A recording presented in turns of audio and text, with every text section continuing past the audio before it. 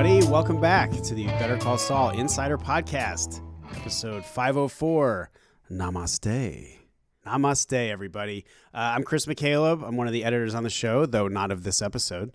And in an unusual twist, we have one of the two creators of this show, my friend and collaborator, Peter Gould. Yay! How's it going, Peter? It's going so good. And we also, of course, have the co-host and longtime editor and great friend, Kelly Dixon. Yay! How's it Hi, going, Kelly? everyone. Kelly's I'm on remote good. again. I'm on remote again. It's a sort of a rainy Saturday here in an undisclosed location, but thank you guys for including me. It's so nice to be a part of this. It's awesome to have you and hear your voice on these episodes. Thanks, man. They're really good episodes too. Oh my God, this is a very different sort of position that I'm in. I guess not the same. It's the same as last year, where I haven't read any scripts and I've only seen the episodes once, and it's really, really fun. I miss being there, but it's really, really fun to do it this way. Well, I'm glad that you made the time and that we're able to make it work through the miracle of technology, some of which has been radically figured out by Joey Reinisch over there. Thank you very much, Joey. Thank you so much. Had to for fixing re-remember everything. my diagram from last season. Yeah, we have this would be nerdy, but we have a flow chart that Joey made to figure out how to get to make this work because this is all like borrowed equipment that Joey brought in his board, and because Joey has his own podcast that he does, and it's a labor of love, and the fact that that love enables us to speak from great distances is amazing. Is he using a felt board or Velcro, or is it like Garanimals where it matches by top and bottom of animals? It's just all held together with Fun Tack and Elmer's Safe Glue and Safe Scissors for children. And the voice that you just heard is Ray Seahorn. Ray Seahorn. Hi guys, so glad to be here. If you saw me right now, you'd see my ponytail just dancing up and down with excitement. And that, of course, with a pitch perfect Ray Seahorn impression, is Howard Hamlin himself. Patrick Fabian. That's right. Playing the role of Ray Seahorn all day today. Nobody And can it's his say. birthday. We have any Ray questions, you have to answer them. Any Ray questions, I will cover handily. And Yes. everybody, let's wish Patrick a happy birthday. Happy birthday, Patrick. By the time you hear this, it will be long after that. Long after, but I will. Here's the thing. What's good about me is I will accept birthday wishes and/or gifts 365 days out of the year. You know where to find me on social media at Patrick Fabian, Mr. Patrick Fabian on Instagram. There, I already got that in. And that's it. And by the way, I'm so impressed by this. How about that? Patrick- Peter's impressed and also appalled at how shallow his Howard Hamlin is, or perhaps pleased. I don't know. Patrick you're an incredible follow on Instagram. It really is you're really good at it. That's a weird. It's a weird thing to say, I guess. I But, know. but I don't think understand so. what you're saying. Everything the stuff you put up is both great to look at, but it's also very much, I don't know. With some people, it feels like getting to actually spend time with somebody, and maybe that's just my lack of social life that I'm projecting onto social media. But I really do enjoy following her Instagram. Well, thank you. And Ray Seahorn's Instagram is equally interesting to watch, so follow her as well. It's pretty good. This episode was written and directed by the same person. What? And he's here in the room. And he's Gordon Smith. Yes. And this was Gordon's. Am I right? This is your first professional piece of directing? Correct. That is And he's correct. a talented motherfucker, man. we're gonna talk about this. Professional directing. What? What was the amateur directing that you did? We don't want to get into that. That's fair. So, Gordon, what a journey that you've Yes. been on. Is it the end of my journey? Yeah, no, and thank Am I you for done? playing, and goodbye. No, that I wouldn't be surprised, but I think in a future podcast that we probably already recorded, I think Kelly, you kind of you touched on this. Just I don't think we were recording at that point. we weren't, and it's definitely who knows if it's still in the podcast. But just I mean, what a journey you've taken with from Breaking Bad through this Yes. show. It's kind of remarkable. He was a foundling. He was left in a cardboard box Left outside swaddled. outside the Breaking Bad Yes, offices. that's true. And we just saw this little bearded baby. Yes. And we we thought thought that's he was. weird. I don't think we he had thought- a beard at that point. We thought he Oh, I was did. so cute that we took him into the writer's room and he would just play in the corner. And then, a few years later, he's writing and directing an episode. Amazing. I- Congratulations, Peter. I think it's really. You must be so I'm really proud. just going to take credit for all of Gordon's absolutely. success No, right yes, now, right yes. here, right now. Yes. So all of that. Gordon, what Foundling outside of season Breaking did you start out on Breaking I Bad? started out as a foundling in season 3 of Breaking Bad. Were you the writer's assistant? No, I was a PA. I was an office PA. Writer's PA. No, I wasn't the writer's PA. I was hired in post, but that was the season that Jenny Hutchison was going to get her freelance, and so everybody knew that my goal was to write, but they also knew that there was going to need more help in the writer's room to cover when Jenny was breaking her episode. So I kind of did a little split duty in season 3 with the idea that I would, move over to the writer's office Yeah, full time because in season here's 4. a tidbit. Gordon was one of the people, I hope I get this right, Gordon, you were one of the people that figured out how to get Vince on one of the hottest days in Burbank, Dairy Queen. Yes, that was me and Jen in season 4. Jen Carroll and I. We were trying to figure out. We did have to figure out in post on season 4 getting ice cream to the offices, which was also an accomplishment Cone too. It was a dipped cone. It was a dipped cone, yes, 'cause a dipped cone. it's hot out, and our offices are how to transport and that, how to transport things and how to keep same. them cold, but also Yeah. not to crush them. It was complicated. And what did you do? We devised a cooler with some. Basically, we took a space blanket.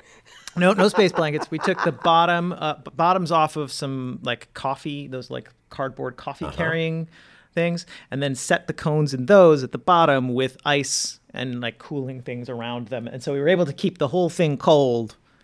I don't know why we're it into was this, a drive. but yes, It was a Kelly, drive, this and- is what happened. I mean, and we well, that's were a- able Here's the to deal. bring cold Dairy Queen in the middle of the summer to the office. And by the way, what the- we were saying is you and Jen were getting Dairy Queen and figuring out how to MacGyver your way from Dairy Queen all the way through the Right. 100-degree heat. And now you wrote and directed this episode, and Jen is they the were- associate and those producer moments were back of to Better back, Call really. Saul. That was And he's really- an Emmy nominee. Yeah. one after nominee. the other. Those were And just to be clear, in a later episode of this podcast, perhaps, Jen Carroll may appear, and she will not have been credited as associate producer. So I'm giving you a glimpse into the future. Ooh. Jen Carroll, associate producer. That's all. So here's And the she key. she also produces the podcast, and we couldn't do any of this without her. So here's the key. Start out, have a great attitude, know how to be MacGyver to get Dairy Queen, and look at you move up. That's the deal. Yeah, work your ass off. Don't be a jerk. Be really, none of these things explain how I moved up. These explain how Jen moved up, maybe, but Gordon, were you nervous at all about being? I mean, because you've been on set as the writer, Yes. you've worked with a lot of directors. You happen to be in a writer's room with some exceptionally talented directors. too many. Yeah. So No, it was terrifying. It was really terrifying. And how did you prep for it? The prep for the terror or for the Yes, that is what I mean. I didn't prep enough for the terror. I prepped enough, I feel like, for kind of the work. Like, I'm going to need to have these answers. And, I'd been living with the script. We started breaking this episode about a year ago. So from the time that we're recording this. And we finished breaking it just, if I'm correct, I think we finished breaking it either just before or we had a couple of days left before the holiday break in 2018. And so I had a long time to sort of think about it and kind of, we kept refining, Peter and I and Tom and so forth kept refining the script and getting it to where it needed to be.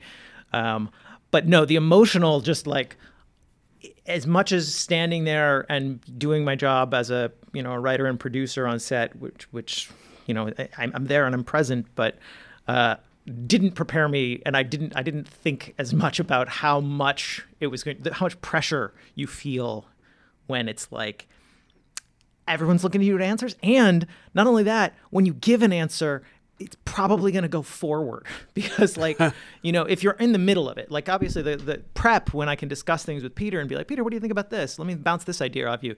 That's great. But like when you're there and you have to say, okay, was that take good? Do we need to roll another? Yeah. And you're like, if we do, yes, we have to roll another. And like everybody's going to get ready to do it, even if it means that the clock is, time is always burning. I mean, let's be honest. You can only get Ray Seahorn to be good every now and then. So for you as a director, it would be tough. It's it's more or less like Halley's Comet. Exactly. Managing anxiety is the hardest part of directing. And I think I said this to you. I've learned, you know what? You're not going to sleep that much. And you just have to be okay with it. You just have to go. And I actually don't find the set as stressful as the nights after and before. It's just your mind, your brain is kind of whirring up at such a high speed that it's really hard to turn it off. And if you have any tendency towards anxiety or self-recrimination or second-guessing yourself, all those things. We're all raising our hands. Heightened. Yeah. Those things get heightened to the point of almost sickness. And the one thing I've learned myself, I'm so interested to hear this from you. Maybe I shouldn't even say anything, but I remember when you went through this, when you started this, what I flashed back to constantly was my first episode of Breaking Bad, directing, and which was 407, Problem Dog. Such a good episode. And but you on the other hand are way smarter than I am. So I think that's already an advantage. Right there. That's an untruth, but you did tell me that, and I was like, oh, okay, sure, I won't. And I just thought you meant like I'd lose a few hours, I'd sleep a little less well. But when you're like, no, I don't sleep, and I just didn't sleep. I could kind of doze for a couple hours every night. And that was it. And then I'd wake up and I just couldn't be. And I'm like, okay, well, I'm gonna go do my homework. So because I'm up and I can't sleep. There's nothing I can do to sleep. So I would try and at least be prepped for whatever was coming up. If the things that I'd screwed up the day before were keeping me awake, I would just be like, all right, well, let's see if I can get ahead on anything that I'm going to screw up today. So the other thing, this is all very familiar to me. The other thing that I hope I said to you is it's funny because directing is not really physical work. It's just not. It's social.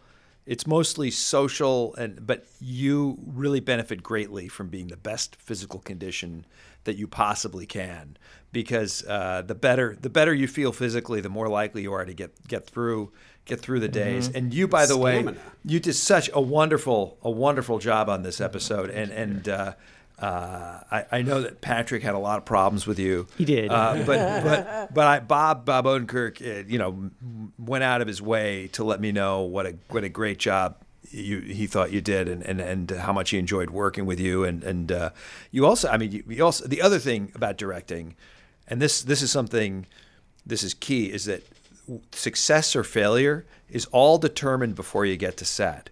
And Breaking Bad and Better Call Saul is a good situation for directors because they're given the best cast in television and also the nicest cast in television. And that, along with the best crew in television, but when you're talking makes about, it way easier. Are you talking about prep? Are you talking about like being everything stacked in your favor? Yes. Before showing up, so they're really the surprises that may reveal themselves truly are surprises. I think of everything that happens before shooting as like dominoes, and like you're setting up the dominoes, and if you've done it right, then hopefully on the day you're just gently pushing over the first domino, and everything. Mm-hmm. Of course, it never works out that way. I was gonna say, but that never happened. But it does. Anyway. I was fascinated and kind of appalled that Gordon had the same experience, similar experience to mine. I was in terms of being, prepped for success. I had a leg up on a lot of our directors in this case because of the way that we were shooting and because of the shooting of the movie, the El Camino that Vince had just directed. Our normal DP, Marshall Adams, had to, unfortunately, or he dodged a bullet. It depends on who you talk to about it, but had to be in LA for coloring, so he couldn't DP the episode, which meant that we were going to have Paul Donahue, who is our normal A camera operator, step in as DP, which the benefit that I got from that, not just because Paul is great and did a great job DPing, was that I was able to prep with him. Usually our DP is on set all the time, which means that you don't get to sort of talk through shots and you don't get to talk through things during prep when the crew's not all standing around looking at you. So Paul was able to have about half of my prep. I had him with me to be able to go to the locations and be like, okay, well, what are you thinking about this? And, how does this feel? And what about, what are the things that I'm not thinking of? What can we get these shots and so forth? It's a big advantage. It's a very big advantage. Like I was really lucky to be able to do that because it was like we had a variety of things in this episode that were complicated technically to put together. We had a big cross-cutting sequence with a chase and a this and a that and all this stuff. And it was like, okay, well, just practically speaking, talk to me. We had a bunch of shots that we were hoping to get and things that we couldn't get. And we had to be like, all right, what's the most efficient way? Because also we were shooting this in May of 2019, and May in Albuquerque, you're getting into very long days and very short nights. And we had 5 nights that they were night exteriors, including those chase sequences. So our nighttime was just short. It was just really short. And so knowing that sunsets, you get usable dark by 9 and you lose the light, you lose the dark by 5 a.m.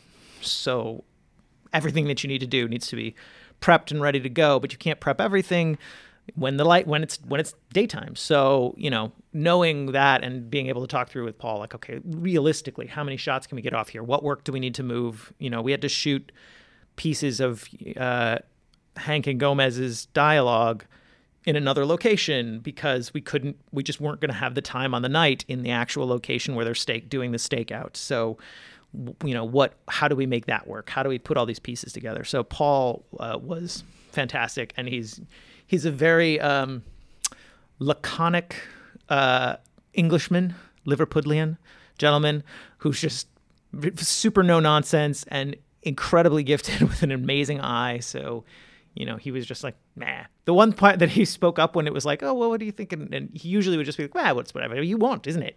I'm like, okay. I'm like, all right, well, fine, but what do you think?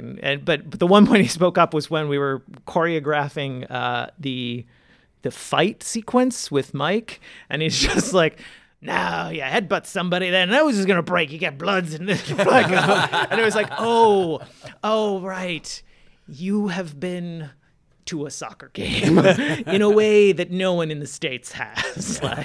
So it was a great experience. He also grew up in the punk rock scene in London as well. He hung out in the clubs and stuff like that. He's got great stories. Yeah. I wanted to interject only because from your transformation of from when you started on Breaking Bad to now, of course, I know you only as a writer, straight up. And was it 305, the courtroom? Mm-hmm. Right. So my introduction to you on set like that, that's what I remember first, really. I'm really aware of that. And I felt, and this might be being a writer with a director in front of you on set, I felt, if anything, you seemed more nervous, for lack of a better word, on that. And then when you're helming it all this year, I was like, wow. You were like Paul Newman in 1968. You were just sort of like there. You knew it was going on. Everything was cool and going. And I wondered if being the writer, having a vision, having worked it out and broken the story and done all that, then you get a director who's capable, good, and wonderful, but he or she just might be a different vision of what's going on. And so as a writer, given your role on set, if you find yourself running up against what can I say? How much can I say? Because we do have a director here. And then now that you get to direct the whole thing, I felt like you're able to voice things and be able to talk about things. And I found it really great. I mean, totally comfortable in your hands. And Ray and I talked about it a lot, you know. I thought you were totally in your element. So to hear, I'm not sleeping and I have anxiety, of course, I'd love to hear that because I think, you know, I'm the only one who does that. That does not show, though. I think it's just that the conversations that had to happen on set between me and a director had to happen in my head in this case. So they're happening, and then it all has to kind of fight itself out and then kind of come out and then you're okay. my mouth. Whereas I think when I'm on set, it's just, you know, it's figuring out, okay, what are we getting? What is the director's vision? And they have to. It's being respectful of what they're bringing, but being mindful. Like, the reason that we're there as the writers is like we know more about the big picture. We know more about the big picture than even the actors do at that point, because you guys haven't read the well, next let's script. not go too far, but continue. Like you only get the script that we're shooting, right? Up to that point. You are exactly so we right. know Yes, we know the future in a certain way that we can kind of bring there and be like, okay, well, we need to tag this a little bit harder, or like this move that you're making, can we dial it a little bit in this direction, just because we kind of want to place the characters in a place for the next people to be able to pick up and take on the piece of the story. So, you know, it's balancing those things. In this case, yeah, I was invested with both of those responsibilities, which, you know, and it was, as you say, Peter, like, you are so primed for success, because like we walk in and there's you guys who've been doing this for 6 years, 5 years now, right? Like years and years, you're in the characters. I don't need to ask you, what do you think Howard would do in this moment? You know what I mean? True. You know, because you've kind of done that work. But I can say, okay, I like this. How about can we change that a little bit, or just do another one? At one point or Gordon can walk up to me and just sort of like have his mouth open and go, and then I just realize that I'm just doing it poorly, and I'll give him like a multiple choice: faster, louder, better. And when I say better, he always goes, "Yes, let's do that." Well, that's one of the things that makes you such a dream to work with as an actor, because you can take this from my experience, not from anyone else's, but I can say give you the stupidest note, and then there's this little moment where your eyes kind of rock back and forth as you translate whatever I said into something you can actually use, something that's actable. And I see it, and you go, oh, okay, got it, and then you run with it, and I think we're all happy when Hamlin's in a scene, because you just make it all easier. You're just the ingredient that makes everybody on the set. Wow. Everything goes a little bit more smoothly when you're there, and that's Patrick as a person, not just as a performer. As a performer, there's another dimension too, which is all the many wonderful choices you've made. Well, it is my birthday, isn't it? I like this. Well, no, but it's an interesting thing, because I think when we've talked about this before. You know, we started our journey with Hamlin. You know, he was kind of straight up the villain of the piece, or the opponent. It seemed like in the pilot that's where we were going. It felt like, and as we explored this guy, he has there's a lot more to him. He's got a Namaste license plate now. Now he does. Yeah, now he does. Yeah, I love the new shades that we're getting to see. Yeah. In a certain way, the thing that I find interesting is he's coming back. I feel like he's coming back into being Jimmy's nemesis by not being the guy that we thought he was in the pilot. Right. It's almost more maddening. Right. It's almost more maddening to Saul Goodman that there's this guy who isn't a jerk when he should be.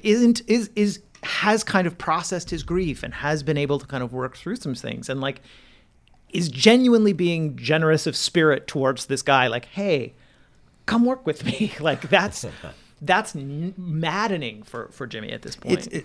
They really are. They're two, in a way, that these two guys are both victims of their relationship with Chuck, with these really dysfunction. And with Howard, you can picture it has something to do with his father too, who he's mentioned. But they're both victims of this, Chuck's, enormous trail of destruction that this guy left.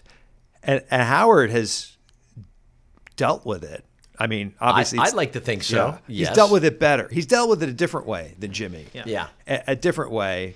And I thought one thing so interesting about that scene is that Howard invokes Chuck's name without it being like dropping like a bomb for him, but it does drop like a bomb for Jimmy. And this, by the way, the done scene any we're of the talking work. about, we're kind of jumping around sorry. here, but there's that scene which I think is really In Fork, in yeah. some ways the heart of the episode, or one of the hearts of the episode, which is when Howard has this open-hearted appeal to Jimmy. Yeah. And And I talk think- about that. No, I mean, I think that's the interesting thing is that, like, as you say, he doesn't get choked up about saying, oh, well, that's between you and Chuck, or his legacy with Chuck. The moment that you get a little choked up is saying Charlie Hustle, which is your old nickname for him.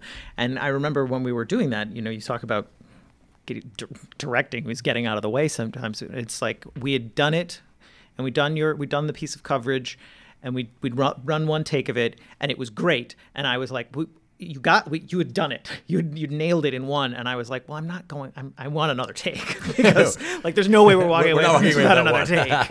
Like just for safety, if nothing else. And I went up to you and I'm like, just try something. Just do what you want. And I had no idea what you were going to do. And you kind of took it to a little bit more heartfelt, like.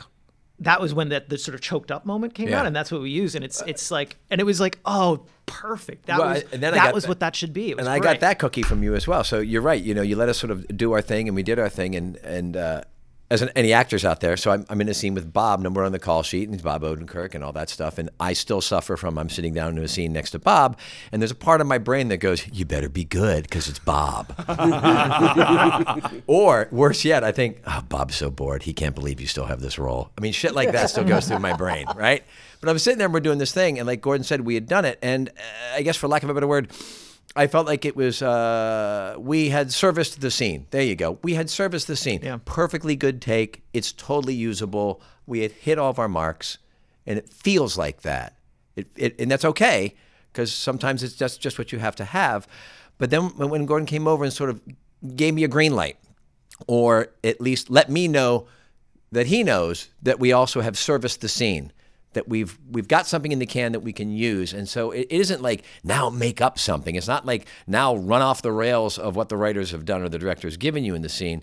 But I think it does mean exactly that. It allows you to maybe allow the depth charge to go a little bit further. And I hate to use the word indulge because, God damn, you don't want to be an actor who's indulgent. But you want to be, I think, an actor who's responsive to moments that have given you permission to drop down a little bit.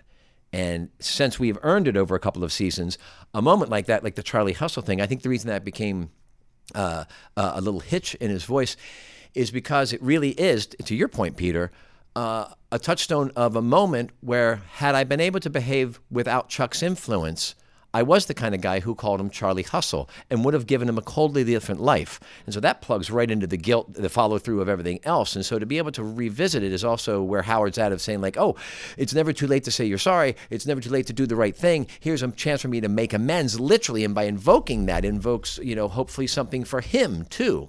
Of course, it does invoke something for him, but it's something I don't suspect later on. Right. But that going all the way back to in the moment, there we are at Fork shooting it, and we've done a pass, and we're good, and we've got a couple of things, and ga.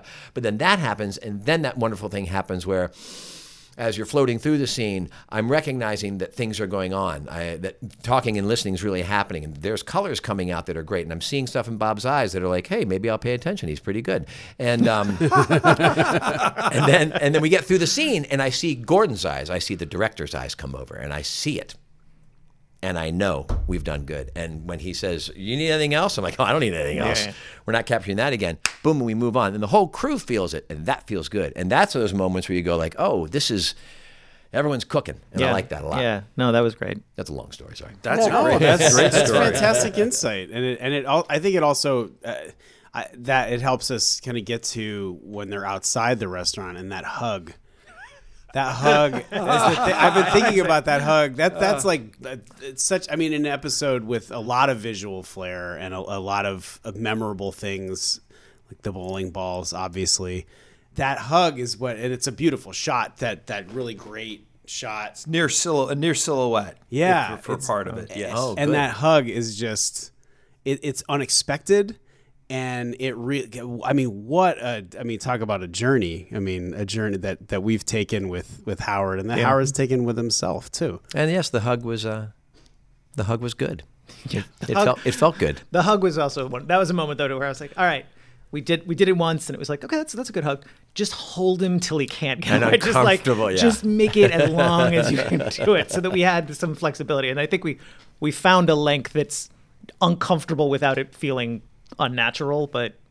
We definitely did some takes that were completely unnatural, where you're just like holding him and he's like squirming like a. It's the Cinemax version. So, Yeah. you know. There's this wonderful sound that the two men in suits make as they clash. And it was Nick Forshager. We just did the sound mix for this episode this week, and it's just that moment. That moment, it just makes me smile every time, because it's sad for Jimmy, because Jimmy cannot accept. I mean, it's funny, but it's also kind of sad and pathetic too, because Jimmy can't accept this. Can't accept it. So there you go. And I have to ask, since we're talking about cast, you got to work with Dean Norris. Yes. I mean, one of the Yeah. Oh man. Hank and Gomi. Hank and Hank Gomi. and Gomi, yeah. Hank and Gomi, of course, they made their first appearance this season in the previous episode, and you did such a wonderful job of writing and directing these two guys on the stakeout.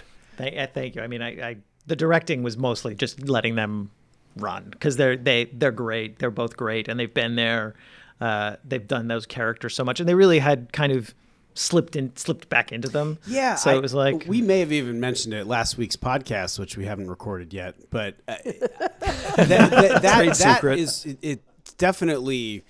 I found incredible is how it's just they plug right in, and it's like they've been there the whole time, and it doesn't feel weird or incongruous. It just feels right, and, Well, I know and it that- feels right for the story too at that I moment. know that we always talk about this every year. It's like, I know that you Peter, and you guys in the writers' room, you're always trying to figure out how to bring these people back, but not make it like all, just, messed up and like a, just fake. And that was perfect to bring them back. I thought. I'm so happy the way Dean and Steven come back as these characters again. I mean, it was just spectacular. Yeah. It's And spectacular to see them slip into these clothes. I think it's also like we were saying about all of our cast, is that they're really all like finely tuned sports cars. So, and they've been doing it so much. Everybody's such a pro that you can give them very small adjustments, or even just tell you like things that I would not be able to give an adjustment. There was a shot with Dean where it was like he's aiming the gun down the barrel of the camera, and I'm like, I don't know, at least lift it a little. It wasn't right, and we all knew it. And he's just like. And he's pointing it, and we're like, he's like, how about that? And we're like, and he goes, okay, so you want it here. And he just moved it because he knew he'd kind of went by our reaction that it was wrong, that he's like, okay, then it's got to be something like this. And he could kind of gauge better than we could on a monitor 15 feet away what we were looking for just by the fact that it wasn't right. You know what I mean? And did you all go, yes, stay exactly. right there? That was exactly it. So it was, we didn't have to say, sometimes the adjustments don't have to be things like, let me tell you something about your character or anything like that. You can just be like, I'm looking for this. Can we speed this up a little? Can we try this a little? And small things which you guys are so good at, and can what we're looking for. If it's like, hey, maybe just a bit faster. That becomes a note that kind of carries through everything, because you know what we're looking for then, and what's missing. So that's incredibly liberating, because you're not having to sit there going to worry about all the technique, or worry about how to phrase something that's going to be appropriate. It's just something's not quite working for me. Can you fix it? And then you guys go, oh, okay. If that's not quite working, I'll try something. And then you're starting to like figure out what it is. It's really I love everything you're saying. I mean, it's about collaboration. I mean, when people talk about directors or any of these it's the feeling like everything's growing out of the, it's like it's coming fully formed out of the head of one person. And the truth is that this is all kind of a very sophisticated kind of play. And I mean, like child's play. And the amazing thing about working with great actors is they have facility to make changes and make them feel organic. And it looks to the outside, it looks effortless to us. And it's especially those of us who've done a little bit of acting, you realize what an amazing high level you guys are working at. And it's just, and that's a part of the fun. You don't have to say that Jonathan Banks has already left the building. So it's all good. Hey, I do want to ask you about somebody About else Ray too. Seymour? No. She's right here. She's right here. She's right. But Thank you, what about Barry Corbin? Barry Corbin, fantastic. Oh, he's so yeah. good. So He's good. so good. Such a sweet guy, and having seen him years ago in Northern Exposure, and he has such a long storied career. War So Games. he's such a War I just Games. watched him War in War Games, Games a couple of yeah. weeks ago. So he was great, and he brings a certain kind of just plain authenticity just of himself. Yeah. That he didn't have to. In fact, that was mostly what I had to do, is just be like, you don't need to do as much. Just be a little bit more yourself. You're there. You don't need to push it, because it's already there. You're already there. Can I and ask he you was something fantastic. too, Gordon? I mean, Yeah. because it's really nice to have a perspective of a writer's perspective in the writer's room, and also a director. We get that every once in a while. We get that out of this show. But I'm very curious, because I'm always curious about the writer's room and how you guys juggle things. But obviously you have to do a lot of work with Jimmy Saul, but boy, are you guys doing a whole lot of work with what's going on with Kim. And I mean, even Kim is a very quiet, a much quieter, like strategist. I guess that's the right word. Strategist in this case, because as I'm watching how she's dealing with Mesa Verde, and I'm watching how she feels about Barry Corbin's character, and then I'm watching how she's bringing in Jimmy on this play. And I'm just very curious about how you guys talked about that in the room. Yeah, I mean, to juggle the storylines, well, Peter has a juggling apparatus that we use, but beyond that, Writer's room humor. beyond that, I think it's a question of figuring out what is pressing. Like we know that all the characters are there, and so we'll sort of talk about, like, is it pressing to follow the next piece of their journey right now? Mm-hmm. And after a certain period of time, people different storylines become more pressing, because it's like, well, we haven't dealt with that in a little bit. That's clearly something that should come up. So in this case, we had a lot of stories that felt pressing at this moment, that we felt like, well, we don't want to leave off what the effect of the last episode's conversation with Jimmy and Hank and Domingo. So we felt like we needed to follow up on that. So that needed to be a piece, and we felt like knowing where Jimmy was at was going to be important in order to figure out what he's going to do relative to Kim's story. So I think it was just sort of peeling the pieces apart, and then we start to, once we've figured out what the pieces that feel like we need to be playing with at any given moment, we start to see how we can stitch them together, and how they're going to make a journey. So, like, we wanted Kim's story. We knew that she's in this position with Mesa Verde and Mr. Acker,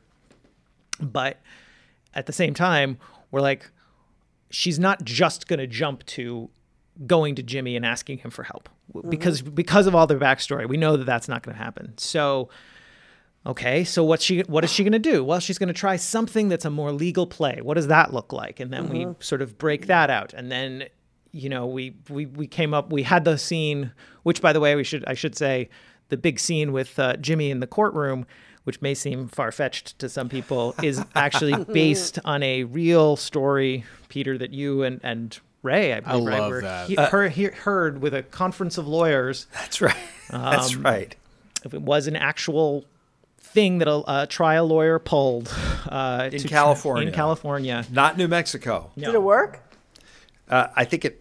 All I heard for sure is that the judge was very unhappy. As was this judge. When I saw that, I was like, oh man, that's like a bait and switch Little League play. That's really great. I thought it was really fun. But part of seeing that scene, we felt it was important for Kim to be watching Jimmy at his most Saulish in the moment, like Right. to see, okay, if you're thinking you want this guy, you want that guy, that guy who has declared himself Saul Goodman and is willing to do Saul Goodman things like this. This is some tricky shit that he's pulling.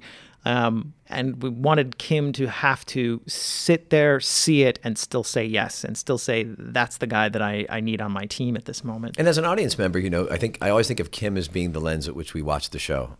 I think of Kim as being the heart of the show in terms of us wishing that the inevitability of what happens doesn't happen. And so sitting in that courtroom with her, you get to really start to wonder about our judgment being on her shoulders as well, because she's sticking with him, and now she's making choices that maybe you aren't so excited about. And so it's weird. It's like, for much as we love Jimmy and all that stuff, we're like, we don't want to make you this choice. There's sort of an acceptance of like, well, we know he has to make certain choices because we know what happens. We know in where he's Breaking going. Bad. She's Kim, the only right? one where we don't know. She's the only one. So I think it's that weird thing of we're so closer and we assume that she's always going to make the right quote unquote choice, that when she sits there and continues on saying no, I think then we, as an audience member, get to go ahead and start to get ourselves contorted as well, saying, well, what is right? Yeah. And what is love? And so that moment of witnessing her, this is why I love watching her, because what's going on in her heart and her head, she allows us to see through her eyes. So sitting there and just viewing, you get a real sense of the conflict that's in her. It's interesting because in this episode, I find her more enigmatic, or I think we struggled more with Kim because, as you guys say, Jimmy's path, I don't know if it's clear. He still has a long way to go before he becomes what he becomes, I think. But she is. We spent a lot of time talking about where's Kim's head at. We probably at the beginning of the series for the first few seasons, we spent all our time saying where's Jimmy's head at, and I think now we spend just as much or more time talking where's Kim's head at, and she's kind of. It's also there's a certain logic to it too. Just to add on to what Gordon said is that if she's going to be a corporate lawyer for a bank, there's going to be things that she does that may not feel good to her, that may not feel is a lot of the things that we think about are what's the difference between what's legal and what's right, and where's that line, and where does morality come from? Is it something that we're born with? Is it something that we learn? How do we figure out how to make a path in this world, and when to sacrifice ourselves for the greater good, and how you figure that out, and when it's good to be an Ayn Rand person and be kind of selfish. Those are all things that I think we talk about a lot with these characters. And here's Kim with this. On the other side of this problem with this really cantankerous old bastard, it's one of the things about casting Barry Corbin. I really think he was the only guy for this. But when we were writing it, we really were focused on trying to make him as unlikable as we could under the circumstances. So he doesn't. There's no special pleading about him raising his family in the house, or and he's nasty to Kim. There's no moment where you see him doddering or almost tripping. You don't see he doesn't seem physically frail. But for all the things that we worked on to try to make him a cantankerous old bastard, I love him on sight. Oh yeah, absolutely. Yeah, Definitely. yeah. But I think that helps to make him a cantankerous bastard, even though we do love him on sight. When we were talking about it, it helped clarify the point. I feel like, because it's like if it's about sentimentality or she just has her heartstrings pulled, that's not about right and wrong. That's about feeling bad. That's somebody made you feel bad, like you, and that's a different emotion. That's a different reaction. Even I think to some degree, the bowling balls that Jimmy hucks at Howard's car are also about clarifying that point, that he's not acting out at Howard when he's, when Howard has done something bad to him, when Howard has done anything bad to him at all. He takes a lot of trouble to do this for nothing. There's no gain. All the other hijinks that he pulls in the episode or for his client or even with Acker, it's for Kim. They make sense. And so I think it was important for us to see him do something that wasn't just like when we're asking this question of like, what is it for him to become Saul Goodman?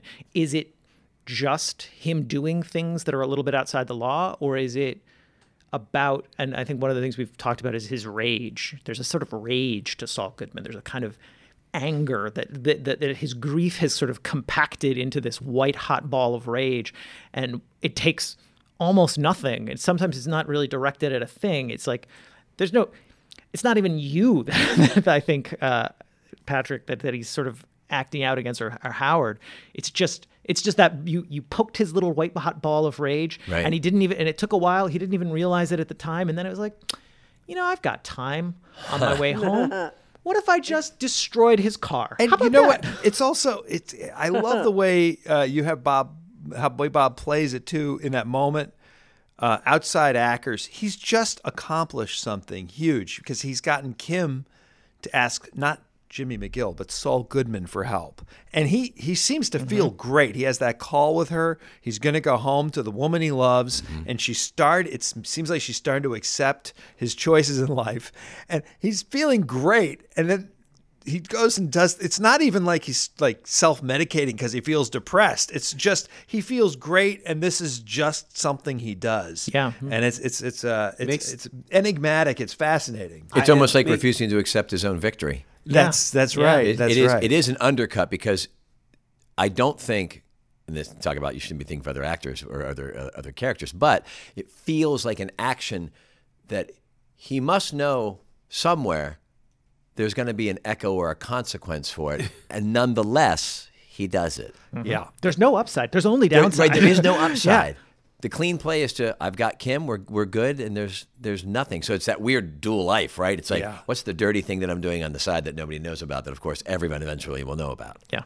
I'm not speaking for myself. I'm not speaking for myself. Well, there's so much. I mean, these characters, it's the beauty of doing what we do is that we get to live with these characters for years and years, and they get more layered as we go. So can we talk about you destroying my Jaguar just for a second? Can we spend some time on the mechanics of let's that? Do that. Because a lot of people don't know that is your car. That is my car. They pay me. Sony pays me. Let's be clear about that. But I had to bring my own car in order to get cast, and so I'm waiting for It's very common. It's very incredibly common. handsome. They told me they did this all the time. Handsome man with Jaguar. I said Travolta did it, so I said, okay, there we go. Yeah, the mechanics of it were very complicated. Because it was fascinating when I got there because I didn't know what I honestly, I thought Paul maybe he might be coerced into throwing a ball because he'd been at soccer. I thought maybe he knows about this. But this is one of those moments where you go like, well, how does this actually happen? Well, it's not as clean and simple as you think, and it yet is. It's sophisticated, it's engineering, it's all the things I know nothing about, and it was great to watch. Please. Yeah, no. We had several cars that matched your car. The one that you brought onto the set, and we had fake bowling balls because we didn't want to damage things and because we didn't want to make Bob hurt himself throwing them. But then, in order to actually accomplish smashing up the car, Werner Heinlein, our great SFX coordinator, who does all our practical effects, had an air cannon. That was they tested, so they knew to within a certain degree of tolerance what level of pressure would give what distance and what arc, essentially, at what degree. And so they dialed it in, and then we marked off where the car was parked with tape on the ground. And they also did it's the craziest thing. They took a couple of C-stands with a metal outline, and they matched it up to exactly the angle and spot where the back windshield would be. And then they started lobbing balls. They started testing to make sure that they were going to land on the hood and they were going to land so they could mark them out. They just marked them out based on, okay, that one went too far. Okay, that was too short. Okay, that one went straight through the hole. Like, that's what we needed to do, is have it go straight through the hole. And then only after they had done that, they took all of that stuff away, rolled in one of the other cars. We had a couple of bodies, and then started hucking real bowling balls in that machine. But that first time, I remember watching the first time after the rehearsal, he was like, okay, great, we got it. Yep, that's the spot. Yep, ready to go. Yeah. And then they put a real car right there, and you get ready to roll. And that's when all of a sudden I'm like, oh, I'm glad I'm not the director. Oh, yeah. Also, I forgot. So when they're doing this, because they have to use, Bob's throwing fake balls, but they had to, in order to dial in exactly where it went, those were real bowling balls that they have to shoot, but they also don't want to damage anything still, and they don't want to smash the bowling ball because it's on a hard surface. So the FX team is sitting there with a blanket catching the bowling balls before they hit the ground. And everybody else is like, I don't want to be anywhere near this flying bowling ball in the air. And we're all dodging back and like cowering, and they're just standing there calmly. It flies up and, they catch, and Werner looks at it and is like, okay, dial it down about 2 pounds, and just calm as can be, completely unaffected by it. But all this is, to get back to Patrick and how great he is. But we're doing this, and this takes hours. This takes a long time, and we had, as I said, we had a limited day, limited night. Daylight or at night? No, this is all night. Dead of night. It's dead of night. Oh boy. And so we're running up against it, and we're looking at the clock, and we have to smash the car before we can do your scene. So we're starting to anxiously watch the sky to see if it starts lightning, and it was by the time we finished. So I'm like, okay, be good, Patrick. It was just like, and you did. You came out. We had to do a couple of sizes and a couple of takes on it, and they were all great. And I was like, oh, thank God, because we'd done all of this, and kind of the climax of the scene is your reaction. If we didn't get that reaction, I feel like it would have been kind of truncated, because we want to sort of I wanted to see at least the difference between Jimmy's reaction, which is actually pretty subdued. He's just kind of like, okay, cool, great, I'm off, versus Howard's what, and there's another point. So it's the end of the day. Practically speaking, it's the end of the day, at the end of the night. The light's coming up. I'm aware of this. I realize, like, we're 3 shots away, right? A wide and maybe a punch in and stuff like that, but it's the cameras are still on the ground and they're down, and so I'm still removed from the hardware, and so that's when I really, as an actor, literally, I'm on a balcony like I'm Juliet. There's a broken car in front of me, like it's Tybalt, and then there's all these people who are, frankly, they're waiting to go home. The main money shot of the night was getting that bowling ball right, and now they're expecting me to come up and do my thing, which is totally great. But that's when I have to rely on Gordon to let me know what I'm doing.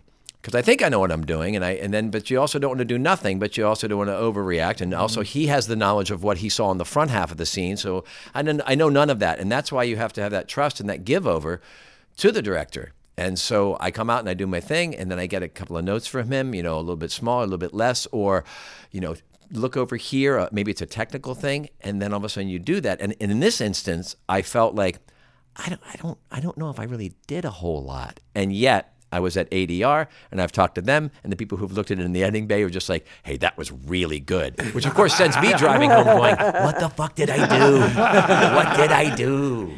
Yeah, you did exactly. But I did exactly what you wanted. Yes, and it's great, and it's a very really funny moment. It's a very subtle. It's a very deadpan. It's all there. It's and you can think of a million other ways to play it that wouldn't work. You could have him come. Howard could have barreled out with his hair all messy and his pajamas. We go, what the hell? And then come out with a shotgun. Yeah. Broken cigar. But again, I think that is a testament, because as you say, like, you're very aware. Everyone's always aware when you're on set that just time is burning. Yeah. Like, you can just imagine there's a pile of money, and every second that passes, some elf is burning a bill, and you're like, oh God, the elf is burning that whole pile. And like, it, you see that stupid elf. Those damn and set like, elves. So, but there's this feeling like, oh God, we have to get this done. And like, but you also have to kind of be able to fight that. And I think you were able to be like, no, I understand that everybody needs to go home and we're all tired and it's the middle of the night and the elf is burning money, but this is what needs to happen to create that stillness in the character. This is what needs to be, that moment needs to be something else than all of that other nonsense. And so, I don't know how you do that. Like, I was sitting there going, oh God, with the time, and like, the elf and all of that stuff, and panicking and just hoping. I think mostly just broken self-esteem. So, Elf-esteem. Elf-esteem. Hey, Gordon. Yes. Before we finish, I'd like to ask you a little bit, if you could talk a little bit about, like, the intercut sequence, mostly about Gus and Lyle and cleaning that fryer. Yes. and what Gus was really kind of doing, because my feeling was he was very, very concerned about this dead drop, but Lyle was definitely a factor in there, and so I'm wondering what your thoughts were, in creating that sequence, and also, if you could talk a little bit about the manipulation of Gus, I guess. Sure. I think, this is a question when you ask about, like, how do we start fitting these pieces together? We knew we wanted to see the kind of takedown of the dead drops, but we were asking, like, why are we seeing this? Like, these are not our main characters. We could deliver that as a line of dialogue to one of our main characters that is impacted by what's happening. But we felt like it was important to see, so we wanted to give this. So that's when we started saying, okay, well, who's impacted by this? Gus is impacted by this. He's taking a big financial hit, and he knows he needs to do it for a variety of political reasons, to keep Macho in play and to keep the sort of status quo of this double agent game that he's got going with the Salamanca side of the cartel. It's a very calculated decision to do this. It's a very calculated decision, but we wanted to show, hey, does Gus feel? And we know he does. We don't want him to be an automaton. There's a coldness and a calmness to the character that's great, but we wanted to be able to illustrate some of his inner life, and we wanted to illustrate. And we're like, okay, it's one of those things where shit rolls downhill. So who can he pick on? How does he act out? What does it look like for Gus to act out? Is it him screaming and throwing things? That doesn't seem right. But he quietly tortures poor Lyle, basically. Yeah. He quietly tortures Lyle, who did a great job. Harrison Thomas did a great job. Again. Our Lyle, as always. And so he picks the one guy who would do anything to please him and acts slightly displeased and knows that that's just going to be enough to drive poor Lyle crazy, and he'll do anything. He'll stay late for no money, and he'll do whatever it takes to kind of please this person. And so I think, Gus, I don't think gets any necessarily pleasure from torturing him, but I think he still needs to do it. I think it's an acting out. It's like medicating. It's almost. A little bit of medicating while this tension is ratcheting up, because he's waiting for that phone call to say, yes, everything went off, because it might not have gone off. And even if, and his calculations are so precise that small deviations, not that he can't handle them, we know that he's very capable, but it's better if they go off. It's better if everything works out in the way that he wants it to, even if the way that he wants it to, and I think we see this at the very end of the scene, it seems to me very clear from what Giancarlo does, the way that it's supposed to go doesn't make him happy.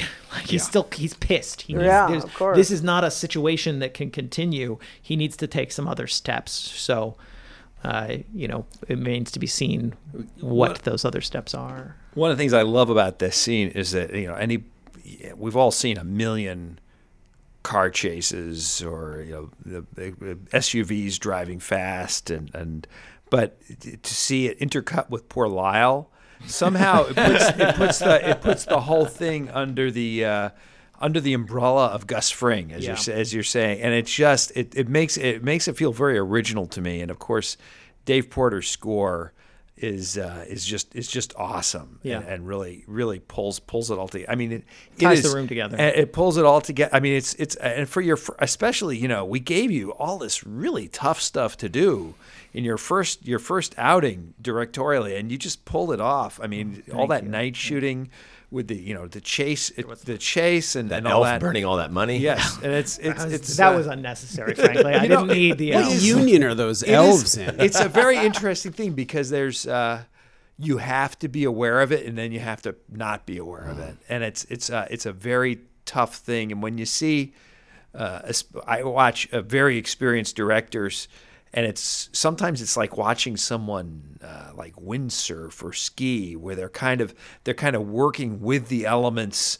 And they seem to effortlessly be moving through that, and they don't seem to be aware. Oh, there's a mogul up there, or whatever, or that wave. When that wave comes, instead of getting knocked off their little boat, obviously I know nothing about any sports. I'm going to just leave it right there. No, I kept running into Jim McKay, who was prepping the next episode. So he was there prepping while I was shooting, and I kept crossing paths with him at various times. And I'd just be like, Jim, because I'd worked with him last season, and I was just like, Jim, I don't know how you do this. How exactly that sense? Because he is so easy and so just like, okay, hey, let's do this. He has a process. He knows what he's doing. He can analyze the scenes very quickly, and he just seems so relaxed to my mind, to my eye. Just like, okay, all right, let's do it. Let's try it again. Quiet, soft spoken, knows exactly what he's doing. I'm just like, Jim, how? And he's like, I've just done it a lot. He's like, I just have a lot of experience, Gordon. He's really good at this. No, he's really good at it. He's like, but he could say like, I know. I feel. elves He's on like, his it set. is there is that pressure on you, and that it's different, and you have to. He's like, you get used to it in some way, but speaking of pressure, unfortunately, the elf has burned all our time. That elf. Dirty elf. So I want to thank you guys for coming in on yet another rainy Saturday in Los Angeles or an undisclosed location. We need that rain. It's all good. We do, big time. But yeah, thank you guys for listening and watching the show. It really means a lot to us that you guys watch and love at the show and talk about it. So we wouldn't be here without you. Thanks right. all very Thank much. And I guess we'll have to find out what happens to Mike next week.